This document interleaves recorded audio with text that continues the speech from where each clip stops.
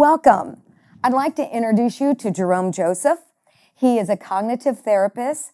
He received his postgraduate degree from Oxford University. And I think one of the best questions to ask first is, what is a cognitive therapist?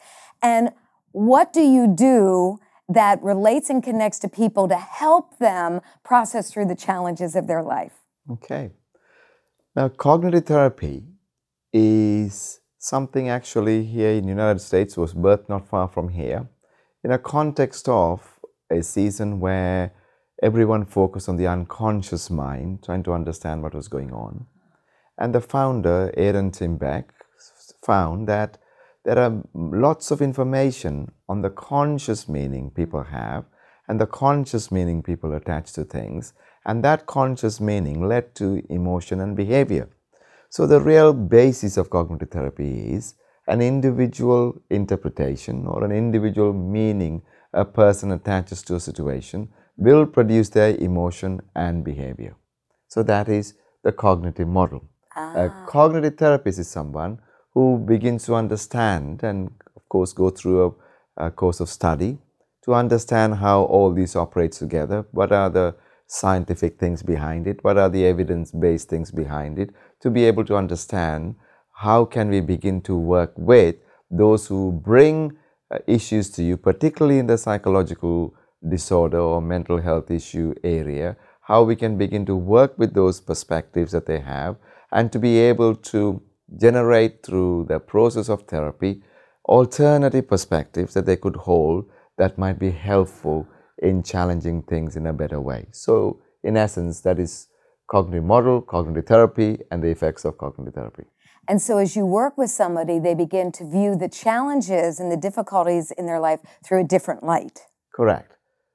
Usually, when we have, for example, the cognitive meaning says by interpretation. So we can all have that potential to either misinterpret something or exaggerate something. So if we had exaggerated something, our emotion will be according to that exaggeration.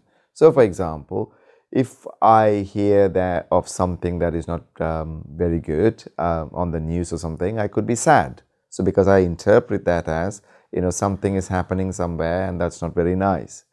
But then if I said, oh, what actually happened wasn't just sad, it's actually dreadful, it's actually awful, it's actually off the scale, then my sadness is going to go higher and higher and higher, and whatever that emotion might be. So according to my label will be my emotion and my behavior. So really, sometimes due to circumstances, sometimes due to our upbringing, our family's circumstances or our cultural circumstances or our belief systems, we might have perspectives that we learned many years ago which would have been appropriate to conclude things, particularly as a child, when we lack resources and support systems to view something in a particular way.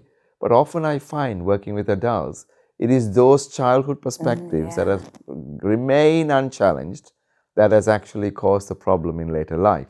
So really beginning to understand that and acknowledge that and bring alternative perspectives now in light of current resources, current experience, current education, current support system, then there is a shift and a change. So that's what I try to do. That's amazing. What a beautiful healing process. Yes, indeed. Thank you.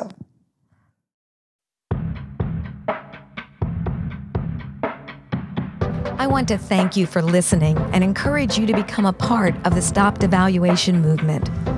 Be sure to like and follow #StopDevaluation on social media, subscribe to the YouTube channel, and visit StopDevaluation.com for more information and free resources.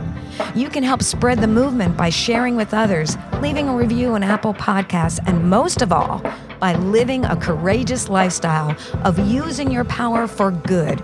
Go out and value someone today. Your life matters, and you can make the world a better place. One word, one choice, one action of validation at a time.